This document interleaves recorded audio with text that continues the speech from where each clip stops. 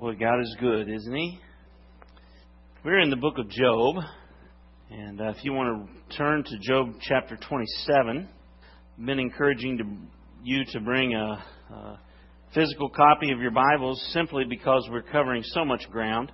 If you do not have a physical Bible with you, you may look underneath the seats in front of you.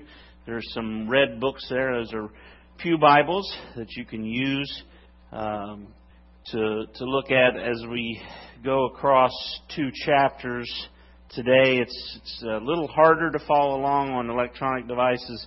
Certainly not impossible, but if you have that, it may be a help to you. It's been a few weeks since we've been in the book of Job, so I just want to recap the story so far.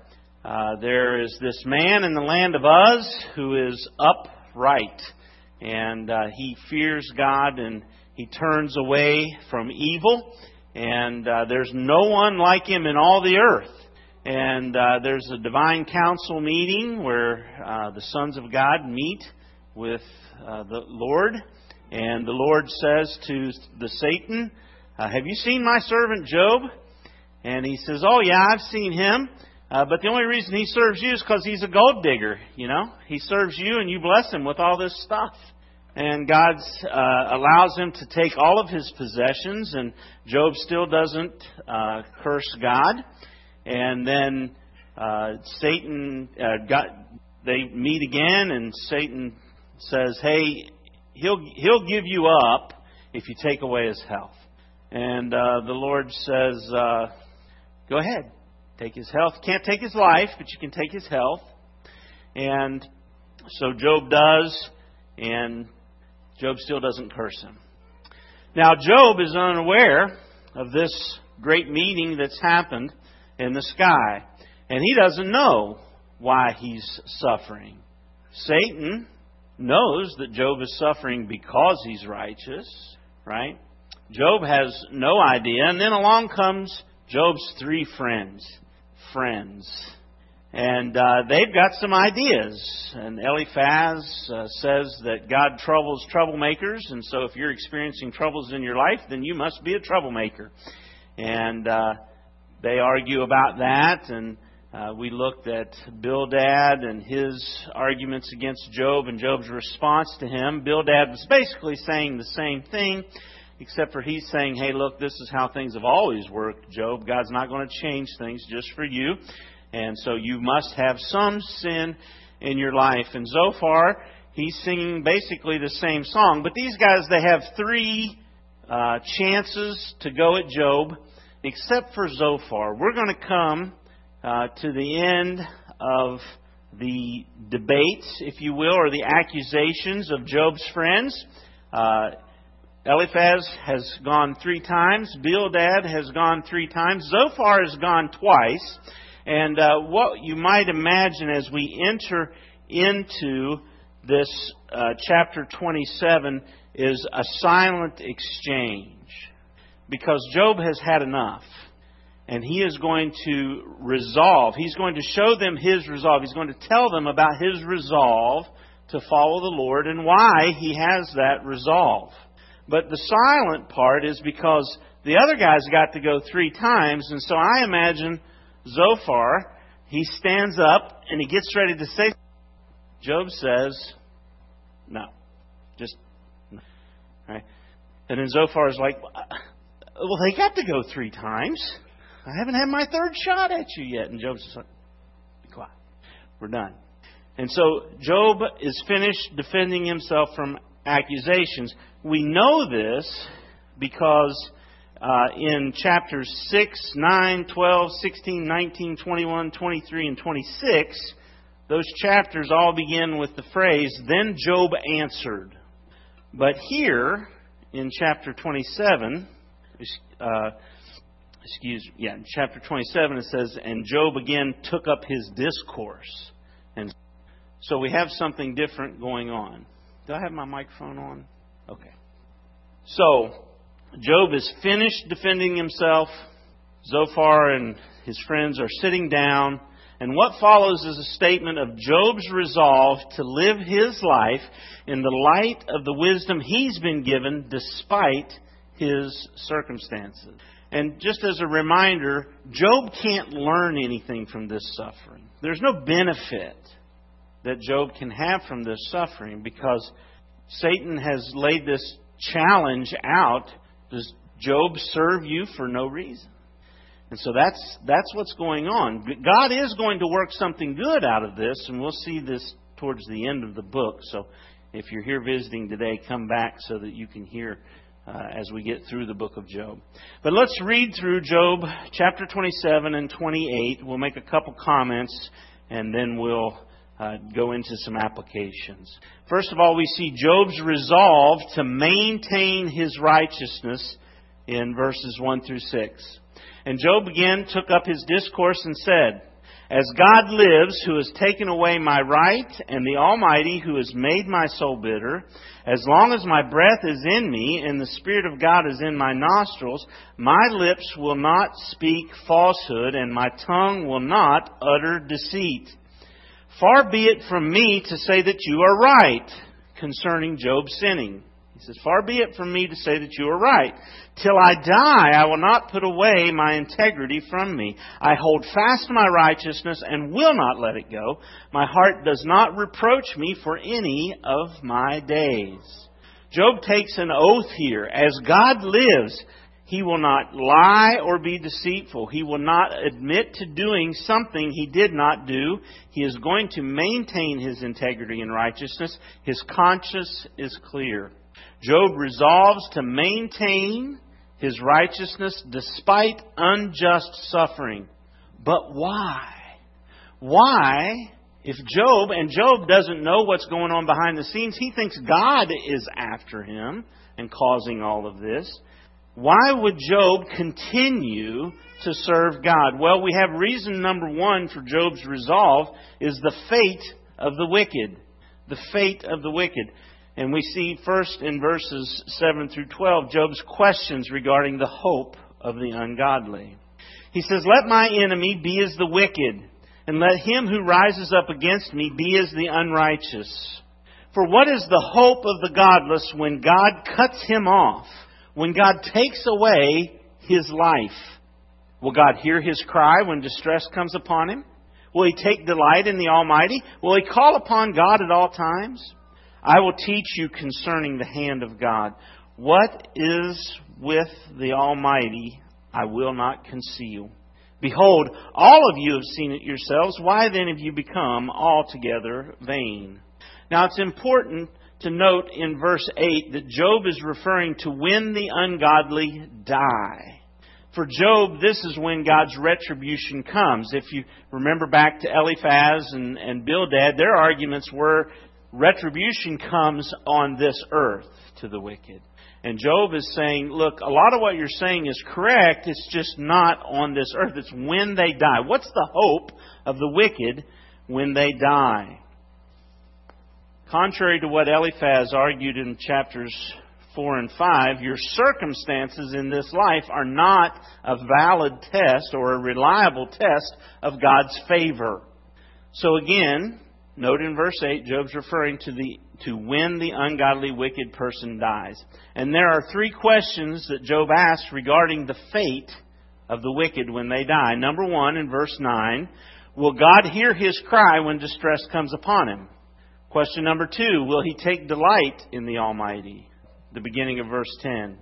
And then the second part of verse 10, will he call upon God at all times? Those are the three questions that Job is going to look at. But before answering these questions, Job makes an assertion regarding the inheritance of the ungodly. Look at verses 13 through 19. He says, "This is the portion of a wicked man with God, and the heritage that oppressors receive from the Almighty. If his children are multiplied, it is for the sword, and his descendants have not enough bread. Those who survive him the pestilence buries, and his widows do not weep. Though he heap up silver like dust and pile up clothing like clay, he may pile it up, but the righteous will wear it, and the innocent will divide the silver. He builds his house like a moth's, like a booth that a watchman makes. He goes to bed rich, but will do so no more. He opens his eyes, and his wealth is gone." Just a couple notes. before we move on, it says there, his widows, plural, do not mourn his passing. The plural there, widows. Polygamy, and in our day, polyamory, are considered a practice of the wicked. And then note in verse 19, his last night on earth is his last night as a rich man. The possessions of the wicked will all pass away. But what about the hope of the ungodly? Here's where we find the answers to Job's questions in verses 9 and 10. We find those in verses 20 through 23. It says there, terrors overtake him like a flood. In the night, a whirlwind carries him off. The east wind lifts him up and he is gone. It sweeps him out of his place. It hurls at him without pity. He flees from its power in headlong flight. It claps his hands at him and hisses at him from his place. So Job's first question, will God hear his cry in verse 9? Nope. Verse 22 tells us there's no pity for the wicked. No pity for the wicked. Question number 2, will he delight in the Almighty? No. He's going to be in terror in verse 20. Will he call upon God at all times? No. He's going to be gone from God's presence. For the wicked and ungodly, their best life is right now. For the righteous, this life is as bad as it gets. So live your life in light of the resurrection. Where will you spend eternity? Next, we come to a hymn to wisdom, and it's reason number 2 for Job's resolve. This is Job's source of wisdom. Eliphaz's source of wisdom was an encounter with a divine being. Bildad's source of wisdom was the way things always work, according to what the fathers have passed down from previous generations. But what is Job's source of wisdom? Where does Job find wisdom for living his life? Why would he have such resolve in the face of unjust suffering? Where is wisdom found? Well, first, Job tells us about how mankind vainly goes to great lengths and effort to search out and mine precious metals in verses 1 through 11. Look at chapter 28, verses 1 through 11. A lot of this rings true to me. Now, coal, I'm from West Virginia. My wife is a coal miner's daughter. Coal is not considered a precious metal, but it is a precious commodity.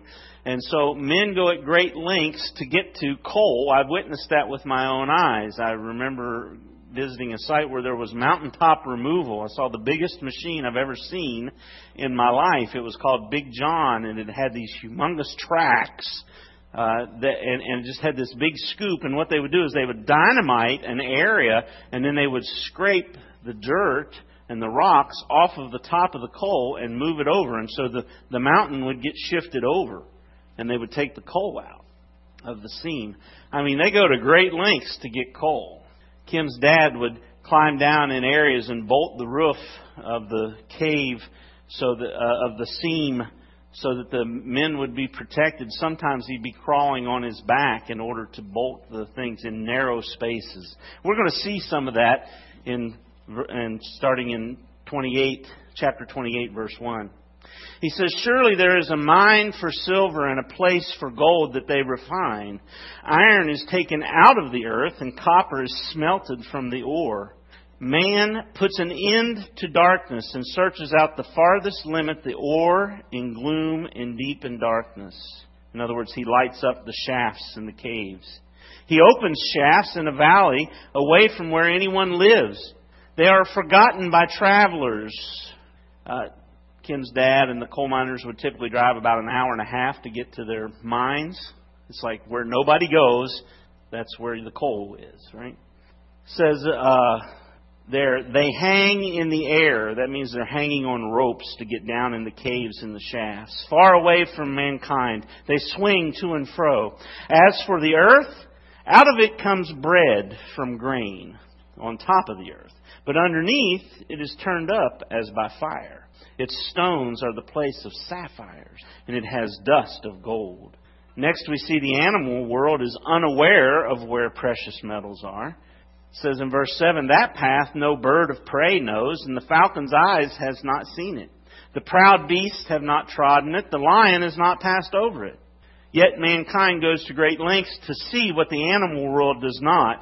Look at verse 9. Man puts his hand to the flinty rock and overturns mountains by the roots. He cuts out channels in the rocks, and his eye sees every precious thing. He dams up the streams so that they do not trickle, and the thing that is hidden he brings out to light.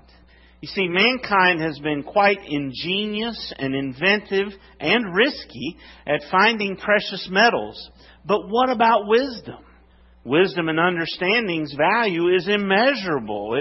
It's worth more than all these metals that they're taking out of the ground. Look at verse 12. But where shall wisdom be found? And where is the place of understanding? Man does not know its worth, and it is not found in the land of the living. The deep says, it's not in me. And the sea says, it's not with me. It cannot be bought for gold, and silver cannot be weighed as its price. It cannot be valued in the gold of Ophir, in precious onyx or sapphire. Gold and glass cannot equal it, nor can it be exchanged for jewels or fine gold. In other words, you can't buy it. No mention shall be made of coral or of crystal. The price of wisdom is above pearls. The topaz of Ethiopia cannot equal it, nor can it be valued in pure gold. But where is wisdom and understanding's location? It can't be found from mankind. Look at verse 20. From where then does wisdom come? And where is the place of understanding? It is hidden from the eyes of all living and concealed from the birds of the air. Abaddon and death, Abaddon being destruction. Abaddon and death say, well, we've heard a rumor of it with our ears. But verse 23, its location is only known by God. God understands the way to it, and He knows its place. For He looks to the ends of the earth and sees everything under the heavens. When He gave to the wind its weight and apportioned the waters by measure, when He made a decree for the rain and a way for the lightning of the thunder, then He saw it and declared it. He established it and searched it out. And in verse 28, we find out what is wisdom and understanding. And He said to man, behold, the fear of the Lord, that is wisdom. And to turn away from evil is understanding. Here we find Job's source of wisdom, the guiding principle upon which he lives his life, even when he is experiencing unjust suffering. Fear the Lord and turn away from evil. That is wisdom and understanding.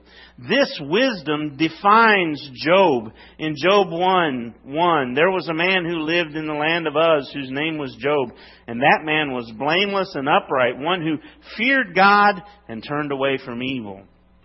Job 1:8, the Lord said to Satan, have you considered my servant Job, that there's none like him on the earth, a blameless and upright man who fears God and turns away from evil? And then again in Job 2:3, the Lord says again, have you considered my servant Job, that there's none like him and on the earth, a blameless and upright man who fears God and turns away from evil? He still holds fast his integrity, although you incited me against him to destroy him without reason.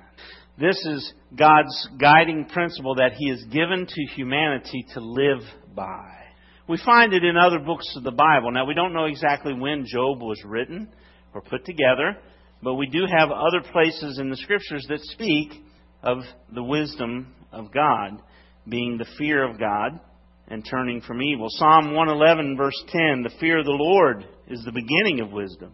All those who practice it have a good understanding. His praise endures forever.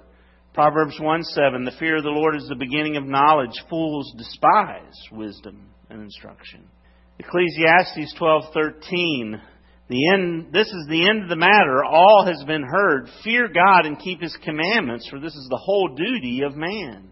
Proverbs 3:7, be not wise in your own eyes. Fear the Lord and turn away from evil. Proverbs 14:16, one who is wise is cautious and turns away from evil, but a fool is reckless and careless. Proverbs 16:6, by steadfast love and faithfulness iniquity is atoned for, and by the fear of the Lord one turns away from evil. You see, a wise life is lived in the fear of the Lord and turning away from evil, regardless of your circumstances. Now, what can we learn about this passage in Job for our day? Well, first, Christ is the substance of who Job foreshadowed. You see, Job prefigured Jesus, who would maintain his integrity despite unjust suffering and false accusations. In the Garden of Gethsemane, Jesus maintains his trust in God the Father. Mark 14, verses 32 through 36. And when they went to a place called Gethsemane, and he said to his disciples, "Sit here while I pray." And he took with him Peter and James and John and began to be greatly distressed and troubled. And he said to them, "My soul is sorrowful, even to death. Remain here and watch." And going a little farther, he fell on the ground and prayed that if it were possible, the hour might pass from him. And he said, "Abba, Father, all things are possible for you. Remove this cup from me. Yet not what I will, but what you will." Before the Jewish council of the Sanhedrin, Jesus is falsely accused of many things, as Job was falsely accused of sin. And the Sanhedrin eventually accuse him and convict him for blasphemy. They say, "You've heard his blasphemy." And after condemning Jesus for blasphemy, then the Jewish council turns Jesus over to the Roman government and accuses him of treason. When Pilate was trying Jesus and trying to find out if there were any sin in him, he sought to release Jesus. But the Jews cried out, "If you release this man, you are not Caesar's friend. Everyone who makes himself a king opposes Caesar," accusing Jesus of treason. And then Pilate takes out Jesus and he says, "Behold your king." And they cried out, "Away with him! Crucify him!" And Pilate said to them, "Shall I crucify your king?" And the chief priests cried out and said, "We have no king but Caesar." Jesus is then condemned on a cross by the Romans for treason. As Job typified, Jesus led a wise life in the fear of the Lord and turning from evil despite his circumstances. But why did Jesus have to suffer unjustly? Well, that was because it was God's wisdom to save fallen humanity through the gospel. And that's what I want us to see. If you want to turn to 1 Corinthians chapter 1, Christ is wisdom for salvation. Christ is wisdom for salvation. He is wisdom incarnate. Now, Paul is writing to the Corinthians, and they're arguing over who baptized them and different things.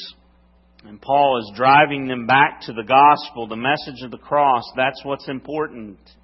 In 1 Corinthians 1, verse 17, he says, "For Christ did not send me to baptize, but to preach the gospel, and not with words of eloquent wisdom, lest the cross of Christ be emptied of its power. For the word of the cross is folly to those who are perishing, but to us who are being saved, it is the power of God. For it is written, I will destroy the wisdom of the wise, and the discernment of the discerning I will. Where is the one who is wise? Where is the scribe? Where is the debater of this age? Has not God made foolish the wisdom of the world? For since in the wisdom of God the world did not know God through wisdom, it pleased God through the folly of what we preach to save those who believe. For Jews demand signs and Greeks seek wisdom, but we preach Christ crucified, a stumbling block to Jews and folly to Gentiles. But to those who are called, both Jews and Greeks, Christ, the power of God and the what? Wisdom of God. For the foolishness of God is wiser than men, and the weakness of God is stronger than men. Jesus is the wisdom of God. He is wisdom incarnate. What is your hope when God takes your life? The reward of the ungodly is terror. We are like the wicked in Job 28. We have chased after and sought fulfillment in riches. We have sought pleasure and fulfillment in sexual immorality. We have sought pleasure and fulfillment in possessions and family, all while not finding full pleasure in God. Jesus died for all those times we vainly and with great effort sought earthly riches and power instead of wisdom. And I would say to you this morning, repent and believe the gospel. Jesus Christ is wisdom for salvation. But not just that, He is wisdom for life. He is wisdom for salvation, but He is also wisdom for life. Colossians 2:3. If you want to turn over to Colossians 2, where our text will be for wisdom for life. Colossians 2, starting in verse 3. He's speaking of Christ in verse 3. Christ, in whom are hidden all the treasures of wisdom and knowledge. Look down to verses 6 through 8. Therefore, as you received Christ Jesus the Lord, so walk in Him, rooted and built up in Him and established in the faith, just as you were taught, abounding in thanksgiving. See to it that no one takes you captive by philosophy and empty deceit, according to human tradition, according to the elemental spirits of the world, and not according to Christ. You see, Jesus Christ is wisdom for life. If He is wisdom incarnate, and He was wise enough to establish the plan for your salvation, then is He not trustworthy with the whole of your life? Is Jesus wise enough to follow with your life? Because Jesus can be trusted to be the Lord of your sexual life. Jesus can be trusted to be the Lord of your work life. He can be trusted to be the Lord of your possessions. He can be trusted to be the Lord of your circumstances. Jesus can be trusted to be the Lord of every area of your life. You see, Jesus Christ is wisdom for salvation and for life. To live wisely is to fear God and refrain from evil regardless of your circumstances. And then, finally, I would ask, can you say with Job, as God lives? Now, Job thinks that God has taken away his right. We know that it's Satan that's attacked him. But he says, as God lives, who has taken away my right, and the Almighty, who has made my soul bitter, as long as my breath is in me and the Spirit of God is in my nostrils, my lips will not speak falsehood and my tongue will not utter deceit. Christians, you may encounter times when it feels as if God has forsaken you. And you may think, is this what it's like to serve God? Then I might as well serve myself. Listen, sometimes life is hard. Really hard. During those times you may become disappointed in God. You may be tempted during those times to turn from God to other things for joy. Or you may try to escape your suffering through sinful means. Don't do it. In Psalm 16:2, the psalmist cried out, I said unto Yahweh, you are my master, you are my Lord. I have no good apart from you. There are no good things to be found away from the Lord. Oh, there's pleasure in sin for a season, but not when God takes away your breath. Beloved, we're not to live for the here and now, but for the sweet by and by. Christ walked the road of unjust suffering. He has told us that we will face the same thing. In Matthew 10:24 and 25, John 15:20, 2 Timothy 3:12, He tells us in all these places that we will face persecution. But yet God delights in exalting His servants who suffer unjustly for His name's sake. It's what Jesus did, and we are like Him when we do the same. A wise life is lived in the fear of the Lord and turning from evil regardless of your circumstances. Now, for other Christians, your life may be pretty good right now. A wise life is lived in the fear of the Lord and turning from evil regardless of your circumstances. So be grateful for God's blessings and be a true comforter to your brethren who are suffering. So we've seen today how Job resolved to live a righteous life in the face of unjust suffering. How can you and I have resolve in the midst of unjust suffering as well? By trusting Jesus as the Lord of our life. To live wisely is to fear God and refrain from evil despite your circumstances. Let's pray. Heavenly Father, Lord, we thank you for the book of Job and how it is basically the gospel in Hebrew poetry. How it pictures the righteous sufferer suffering unjustly, and how you turn that unjust suffering into redemption. Father, there are many among us who are going through different trials of life right now, and they are not sure what you are up to and what you're doing. Some have had their health taken away. Some are having struggles with family and marriage and work, different things, Father, that have pressed upon them, and they are uncertain why it is happening. To the best of their knowledge, there is no sin in their life that would bring on what is happening. They, like Job, are unaware of what you are up to. Father, I pray that you will strengthen their faith as you did Job's through this trial that they face. Father, that you would strengthen them and help their resolve to fear you and turn from evil despite their circumstances. Because, Father, the inheritance of the wicked is terrible, and yet you have given us wisdom for how we are to live our lives. And so by faith, we live that way. I pray, Father, have your way in hearts and lives. Give this wisdom to those here who are going through these trials. And then, Father, for those who are unsaved among us, that are hearing this message, I pray that you will open their eyes to the fate of the wicked and the beauty of what Jesus Christ did for them on the cross, and that He is wisdom for salvation and for their lives. And I pray that they will repent of their wicked ways, and that they will trust in Christ's sacrifice for their sins and trust Him to be the Lord of their life. And I ask these things in Jesus' name. Amen.